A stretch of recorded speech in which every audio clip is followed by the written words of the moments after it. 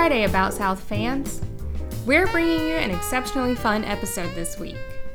Matt Dischinger sits down with me and Kelly to talk about drinking in the South. And we raise a glass or two ourselves. Matt is a Britain postdoctoral fellow at Georgia Institute of Technology. He teaches courses in multi-ethnic literatures, American literature, critical theory, and writing. His research examines contemporary U.S. literature in the South, and along with Connor Picken, he is the co-editor of a collection entitled Southern Comforts, Drinking in the U.S. South.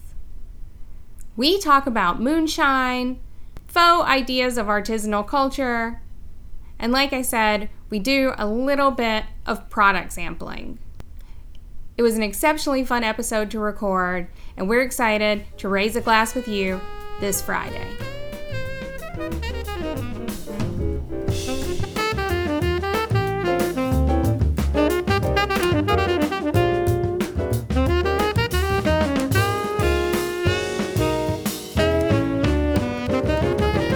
Okay, so we are here today with Matt Dischinger and fabulous co-producer Kelly Vines. And today we are talking about drinking in the South, or drinking and the South. Both. Drinking and in the South.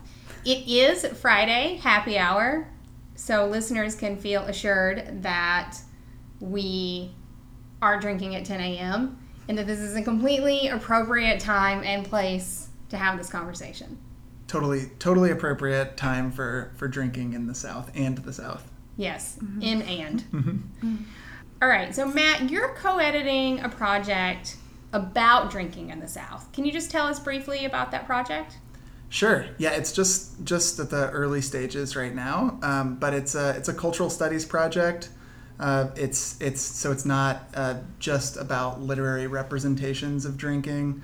It combines a lot of different approaches, but it really takes at its core a question about thinking about drinking in a sort of rigorous scholarly way rather than the way that people typically think about drinking in Southern lit through just major authors and sort of larger than life stories and personalities.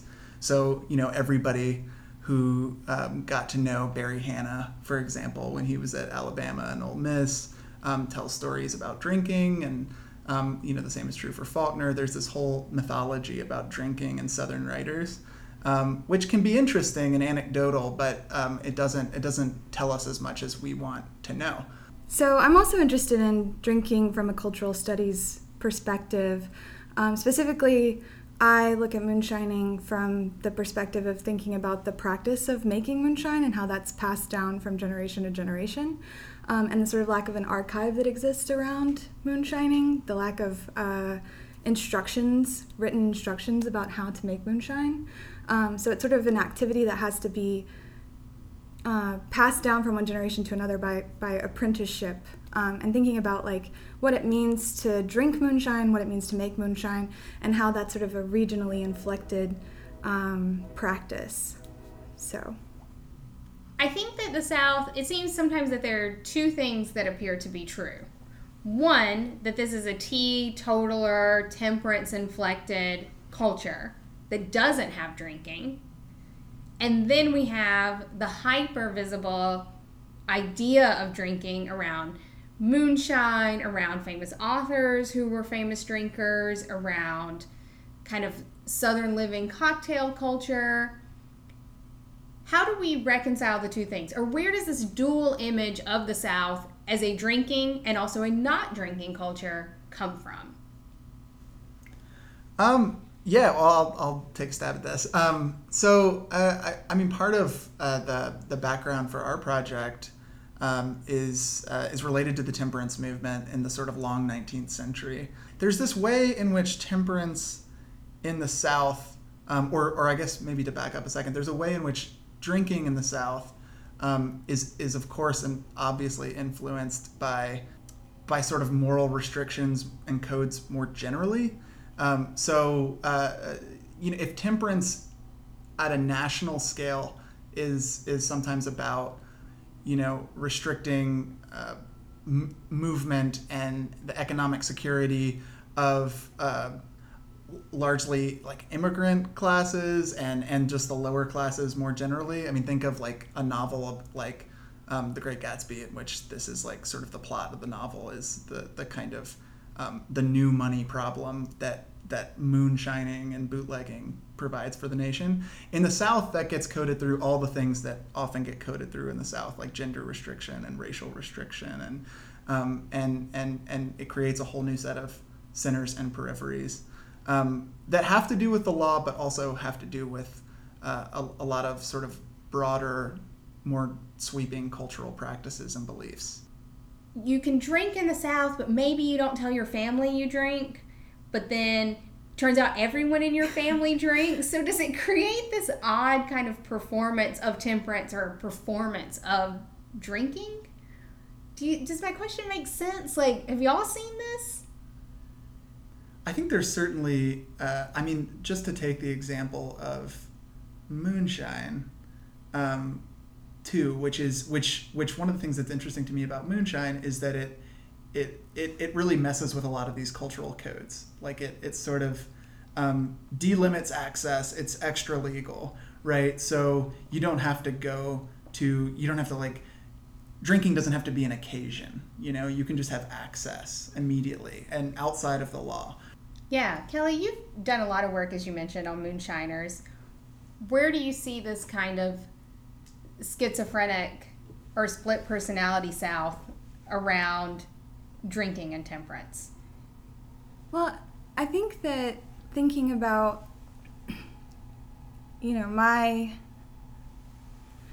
people in my family who are interested in moonshine, who have access to moonshine, all live in Dry County in Kentucky that is still dry, has been dry.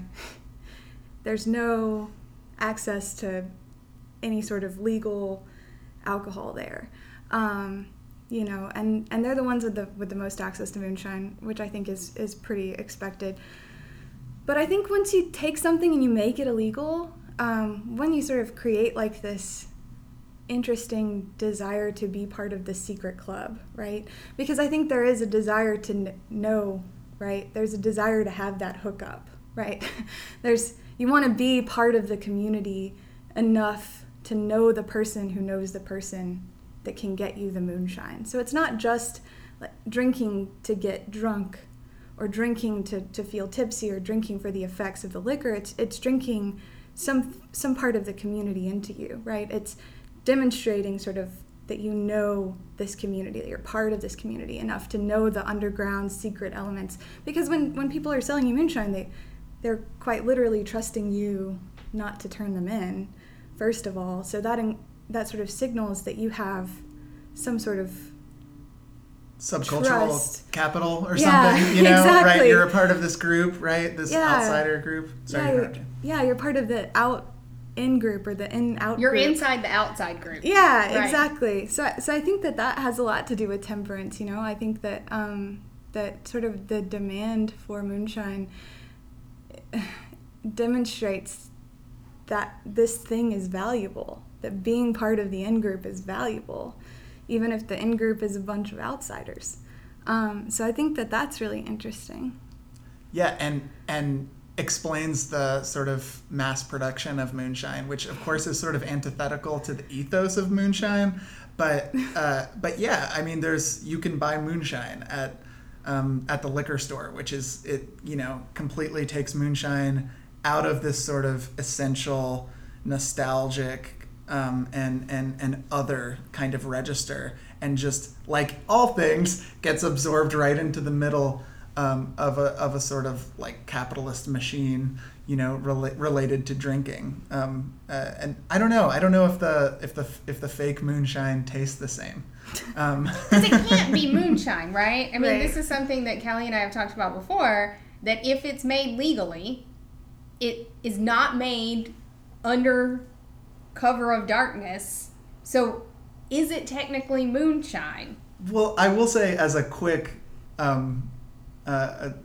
addendum to that, people say the same thing about bourbon, that it's got to be made in the bourbon triangle or else it's not bourbon. But now, there are distilleries in upstate New York that make bourbon and still get away with calling it bourbon. And I mean, I think it's Well, in both cases, because moonshine is just literally whiskey that isn't stored in barrels, right? I mean, there's more to it, but it's not like you can make legal moonshine if moonshine is a chemical. You know, if moonshine is just what goes into the production of moonshine in its sort of authentic place, right? You can make that. You can mass produce it. And you can make bourbon in New York, or you could make bourbon in California.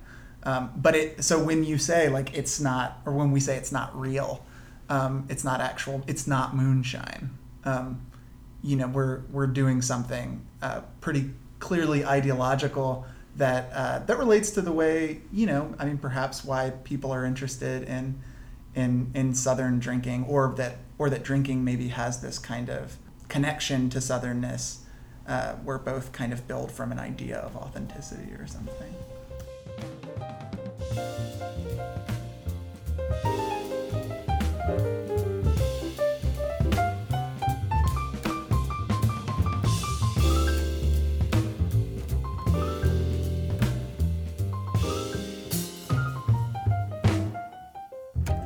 Well, to throw a monkey wrench into it, there's no regional specificity for moonshine. I mean, if you're thinking about moonshine too, I thought it was really interesting what you brought up about if you're thinking about the chemical, because moonshine is, we generally use the term to refer to unaged corn whiskey, but it can refer to anything. Literally the only property of moonshine that makes it moonshine is that it's legal. So you can make gin that's moonshine, you can make, bourbon that's moonshine, That's true. You can make whiskey that's moonshine, whatever it is, as long as it's illegal, it is moonshine. As long as you're not paying taxes on it, it's moonshine. So, there's no regional specificity. You can have California moonshine, you can have champagne moonshine if you wanted to, but there is this idea that it's illegal. So if you take away the sort of like one thing that defines it, then the sort of category kind of collapses in on itself. But, if we are expanding the definition or changing the definition to refer to unaged corn whiskey, then, that's a whole different idea altogether. Well, it seems like it's a real shift in the syntax, right? Is moonshine an adjective that means illegal, right? Which sort of presupposes, I guess, a type of verb, right? You're doing it without paying taxes, right? It's the thing you're doing, not the thing you're making. But now with the production of it, the mass production of it, we're at a moment where moonshine becomes a noun that can be anywhere. And so, I mean, to me, that's it kind of seems similar, like, is the South a place, or is the South like a set of ideas that we can move around? You can have a Southern logic anywhere. Is it a process or is it a place? Yeah, well, I mean, I guess this is the question. I think it explains in some ways a national interest in moonshine in particular. While it may be, like, of course, and as in all things, it's both, right? It's a process, it's a literal thing. But I think there is something that sort of makes it inseparable from certain versions of the South that clearly have a sort of audience that wants to consume that version, which, consumption as a word here, as an operative word here, can mean a lot of things.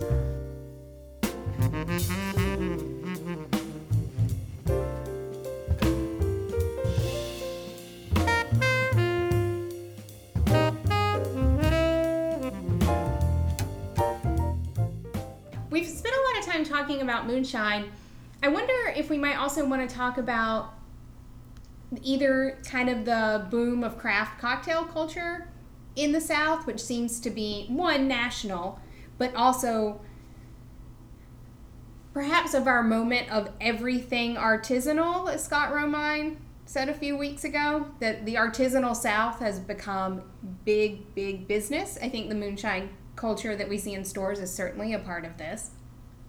And likewise, with the ease of temperance laws in many southern counties and states, the rise in craft beer culture also in the Southeast, which is also happening nationally, locally. It's a national phenomenon, but it is certainly one that I think just the huge boom of local breweries in the South. What are you guys' thoughts on that? Sure. Well, I think there's a real sort of marketing opportunity with artisanal anything and southern anything, right? Like that Scott is really interested in and has spoken eloquently about. I think about this so I grew up in North Alabama mainly, and when I was growing up, Birmingham was a place. I mean, I grew up in Huntsville, so not that far north, but Birmingham was always this kind of like place that I thought of, and part of this just says a lot about the kind of environment in which I grew up. But Birmingham as a kind of suburban area mainly, and part of that was because downtown Birmingham, because of many cultural forces like white flight in the middle of the 20th century, was kind of empty, and often discussed as an unsafe place to be. Now, if you go to Birmingham, like many cities in and out of the South, it's having a sort of renaissance. But one thing that you can't miss are the many craft breweries in downtown Birmingham, which are, in that case, a result of Alabama changing its laws about brewing beer, like having to do with like the size of a company that could brew beer and the amount of alcohol that could be used in beer. So the sort of the evolution of temperance in Alabama seems to have a real profound effect on the state's biggest city, to say nothing of the sort of rural areas that are also affected. I mean, downtown, you can see it really clearly in downtown Birmingham. Is there something different in the South about drinking? Is there something different in any given region about drinking? I mean, maybe I think that Midwesterners, I used to live in Milwaukee, I do think that people drinking beer in Milwaukee have a sense of Milwaukee as a brewer's town. We're doing a Milwaukee thing. Yeah. It is. I Right. mean, drinking, there's so much great local beer in Milwaukee. I mean, everything's local. And I think there is something about drinking beer in Milwaukee that people would probably think was special. But of course, a little bit of it is their imagination. I don't know if drinking is different. I will say one aspect of drinking in any place, particularly related to cocktails, is a sort of knowledge about what the local thing is. I mean, it creates this sort of insider outsider thing. If you go to, for instance, if you go to bars in New Orleans, it means something to order a Sazerac, right? It's like, this is the place where these are made. Of course, all of this sort of ideological weight goes into drinking a Sazerac, ordering one, making one in New Orleans, right? And then the literal product it's fine. It's a whiskey drink. I think there's knowing what the drink is there, and that seems to be maybe consistent across different places, because the drink is going to be kind of a different thing, whether it's beer in Milwaukee or a Sazerac in New Orleans. I wonder if it's different in different places, because when I'm in a bar in different places, I usually, rotate through a few different drinks, and I'll have some local drinks, but generally I order my gin and tonic when I'm out with friends, regardless of what city I'm in. But I've also had some very regionally inflected drinking experiences. And I think about, Brandon Costello talking about juke joints in and around Louisiana, and I think about my Uncle Eddie's garage in Kentucky, where he will literally lay out all of the instruments and people will come by, and it's this essentially like Dry County public garage where people come by and will drink a little and play. And, being there, to me, is a very southern, regionally inflected drinking experience, and they're all just drinking like Coors Light and maybe moonshine.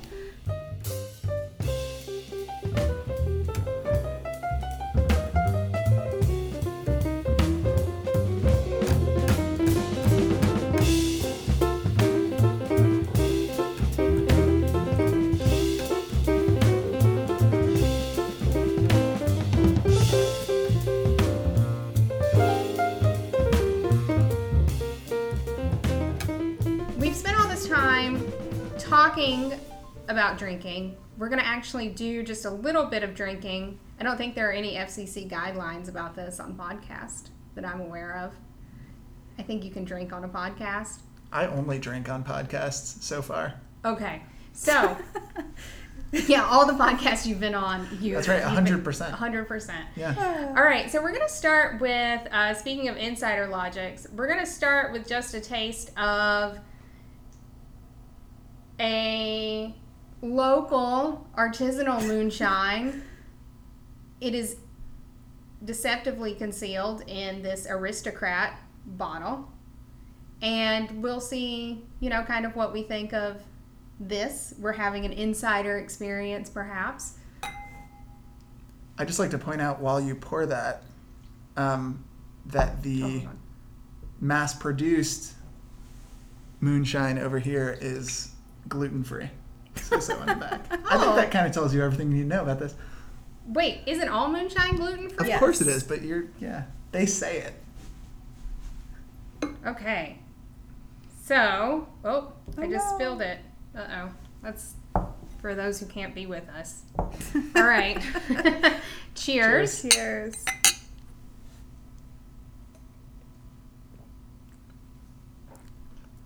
It's pretty That's good. good. Yeah. That's great. Straight ahead.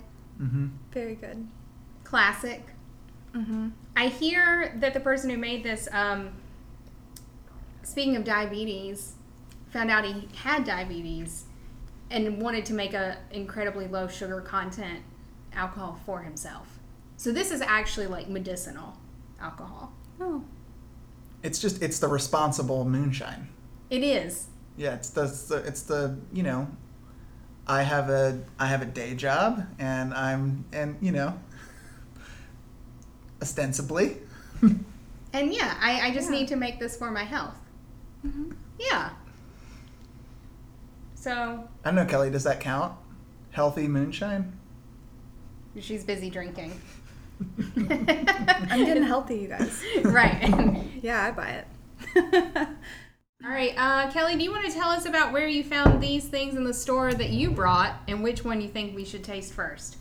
So we found these in the Crowbar, actually.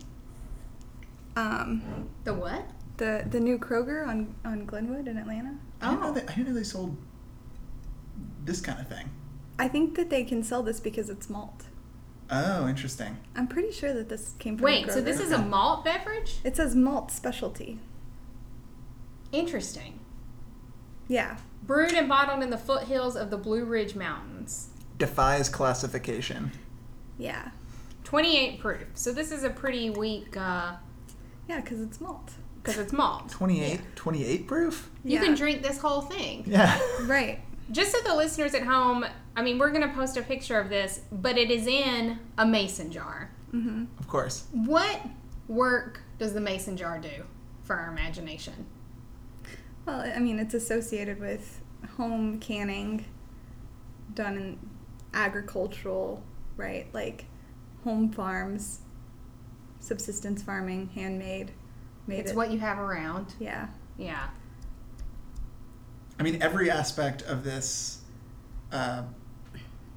production is, supposed to sort of signify a kind of, limited supply, artisanal product that it just so happens you can buy at your local Kroger. I would like to point out that the sticker on this says, "Drink Great America," which I guess is I wonder about that. Just because of the age we live in. That. Yeah. I almost looked at this and thought it said, "Make America Drink Again," which I have been completely warped by this election cycle. Yeah. That now I'm seeing this, like... It will make America drink again. It already will. has. Yeah.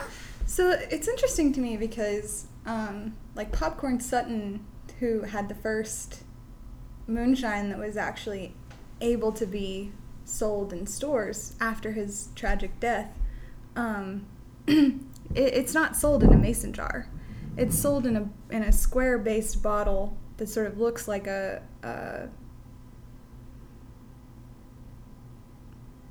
whiskey bottle, and it's marketed as a white whiskey. It's not marketed as a moonshine, but it is the first sort of moonshine product that was able to be sold in stores. And even Tim Smith, who is from Moonshiners, the bottle that he markets his Climax moonshine in is cylindrical and circular, and then it sort of narrows at the top. And so, to me, these sort of mason jars have become kind of ubiquitous with the mass-produced, really not really trying to claim any sort of basis in authenticity, because the folks who are really authentic moonshiners don't need a mason jar to sort of prove to you that they are. And I just think that's a great point, you're just sort of pointing out the kind of gap in or the space that the mason jar is trying to occupy, right? It kind of works in place of real moonshine to sort of signify too much, right? It's trying to be noticed. It's conspicuous, right? This is given to you in a mason jar, and it must be, right? Whereas a sort of so-called real moonshine doesn't have to be, because it's kind of understood. It can be delivered in any bottle that it needs to be. So do we want to taste this apple pie or this peach gluten-free malt specialty beverage moonshine in a mason jar first? Well, I just think it's interesting, before we try either one, that we have two sort of contrasted tastes here. On the one hand, we have a very American apple pie kind of nationalist product, and they both sort of invoke America. We see on the label, it not only says Great America, but it also has an eagle soaring above that phrase. So on the one hand, we have apple pie, a nationally significant dessert, and on the other hand, we have peach. And as we're in Georgia, that's the Georgia thing, right? Peach flavored things and peaches. So it's it's flexible. The moonshine, the mass-produced moonshine, it can be sort of all things to all people, right? I'll try the peach. I don't know what that says about me. I think we should start with the peach. Yeah. Right? Also, I just wanted to look at what city this is from. Oh, Kings Mountain. Oh, yeah. There's another moonshine that's sold in a mason jar called Georgia Moon that's actually made in Kentucky. Oh. And my father, who's from Kentucky, really enjoys the fact that this Georgia product is actually made in Kentucky. Well, it's like Texas Pete is made in North Carolina. Oh, I didn't know that. Yeah. Pete's real tricky like that. Can we just talk about how difficult it is to pour from a mason jar? Oh, I'm living it. Yeah. It's not going well over here. Okay, well this smells very peachy. Oh. Yeah, it hit me when I even just opened it. Right. It smells like a peach dum-dum. Oh, it does. Have you already tasted it, Matt? Mm-hmm. Don't ruin it for us. Ruin it for itself. Oh my. What am I drinking? It's a very strong peach flavor. I think as compared to the last product we tasted, this one is kind of a more Jolly Rancher variety, I'm pretty sure one of my eyes just permanently twitched. It kind of tastes like Mr. Boston's with Jolly Ranchers in it. Mr. Boston's? Yeah. I don't know that. It's it's like cheap vodka. Don't look at me. Oh. I prefer Aristocrat. Aristocrat is cheap vodka. Well, yeah, I guess. It's like Aristocrat with some Jolly Ranchers. Yeah, Only I mean... actual Aristocrat. It's going to be hard to ante up with apple pie after this, I think. I'll do it if you guys will, but ooh.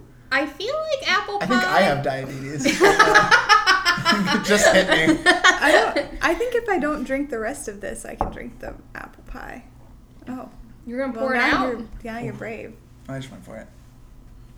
Do you think? I guess this is an interesting. Or I'm interested in this question. This is an interesting question. What's the if you were to buy this out of a kind of, unconscious attachment to many of the things that we've been talking about? What do you do after you drink this? Or do you think, oh, this is what moonshine is, and then never drink moonshine again? Or, I don't know. I'm just interested in that. Like, what would it be like to have this be the only thing that we had today? So when I wrote my thesis on moonshiners, people started giving me... Oh, now I see why you chose that topic. Store-bought moonshine. Oh. Lots of it. So I've spent the last 3 years of my life with lots of store-bought moonshine sitting on my bar. And there's some really good ones. There really are. There's some good flavored ones too. Tim Smith has a grape flavored moonshine that is distilled from grapes. So it's still clear. It's not like it's not purple. It's not Jolly Rancher colored. We invoked Jolly Rancher when we said those words, and it arrived. Oh, yeah. Smell this one. Yeah. Oh, man. This is the green apple Jolly Rancher. This is literally that. That's what they flavored this with. This has got to be what this actually is, though. Yeah, it's industrial green apple flavored. Just like sticks of it. Where are Jolly Ranchers made? Well, I wonder if they just go down the street and get a roll. I don't think that Jolly Ranchers are made in Kings Mountain, North Carolina. I don't think moonshine is made in Kings Mountain, North Carolina either. Oh, that's like one of the worst things I've ever tasted. It's really not good. Oh. I mean, I would have loved for the mass-produced moonshine to have been delicious, right? Because then we could have had this conversation about how sort of arbitrary and constructed these narratives are. But what's happening is it's terrible, and now we just want the real stuff instead of this. Which we only had a sip of. Yeah. I bet there is good mass-produced moonshine. Sure. Yeah. I think this is an exceptionally bad example of something that is... Because it doesn't actually say it's moonshine, does it? Oh, that's It just says it is evoking the idea of moonshine with this kind of homespun label, this mason jar, and then it says Great America Apple Pie artificially and naturally flavored with caramel color added, malt specialty, brewed and bottled in the foothills of the Blue Ridge Mountains. So it's doing all the narrative work to make us think that it's moonshine, right? It's doing the visual work. It's got a mason jar. It's got this kind of wheat paste looking label. And this Blue Ridge Mountains, it's evoking place, but it's actually never calling itself out. Oh, and the number one ingredient is high fructose corn syrup. Nice. I do have a little bit of respect for them for not using the word moonshine, though. Yeah, because they could, right? Or could they not? I don't know. Well, I think it's just, I mean, yeah, I don't know where, I don't know if I can answer that question, but it's interesting that the signification happened, I mean, we thought this was moonshine, and it's interesting that on close inspection, not only is it terrible, but it's also not moonshine. It's like literally, it's a different product, Like, yeah, I mean, this is pretty clearly like an example of how you can sort of market something into existence.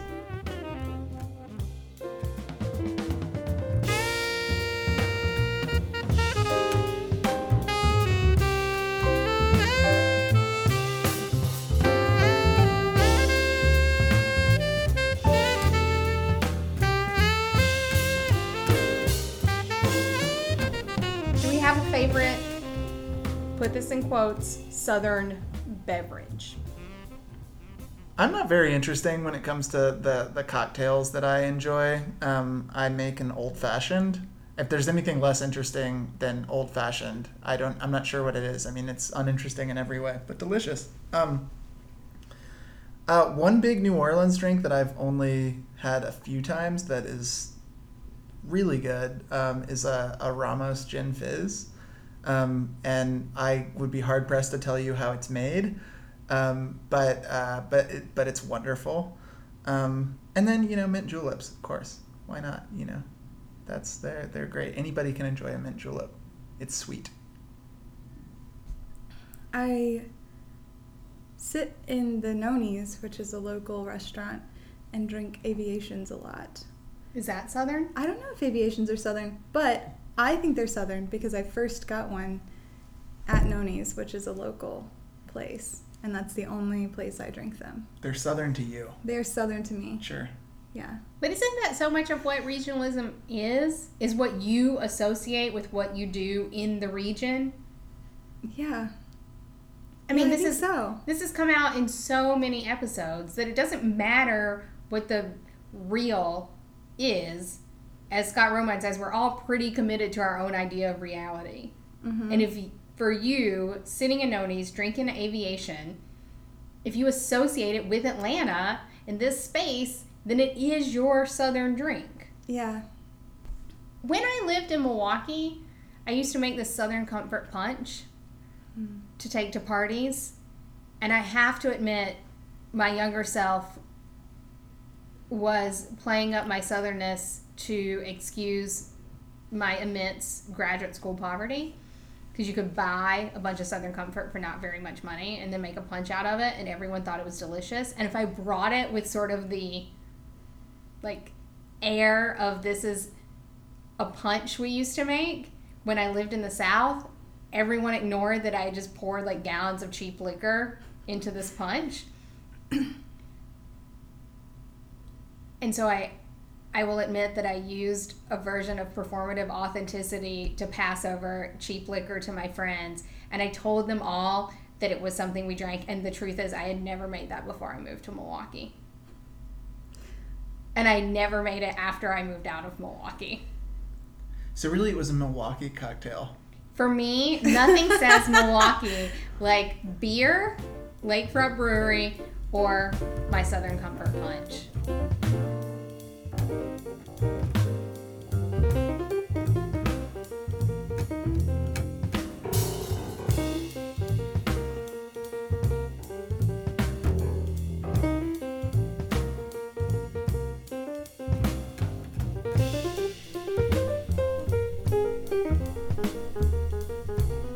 That's our show this week. We'd like to thank Matt Dischinger for sitting down with us for this wonderfully fun conversation. We'd also like to encourage all of you to enjoy your favorite Southern beverages responsibly. About South is brought to you from the historic West End of Atlanta, Georgia. I'm Gina Kaysen. Kelly Vines is my co-producer. Music is by Brian Horton. You can buy his music at brianhorton.com. We're taking next week off, but we'll be back in 2 weeks. We'll see you then, and until then, cheers.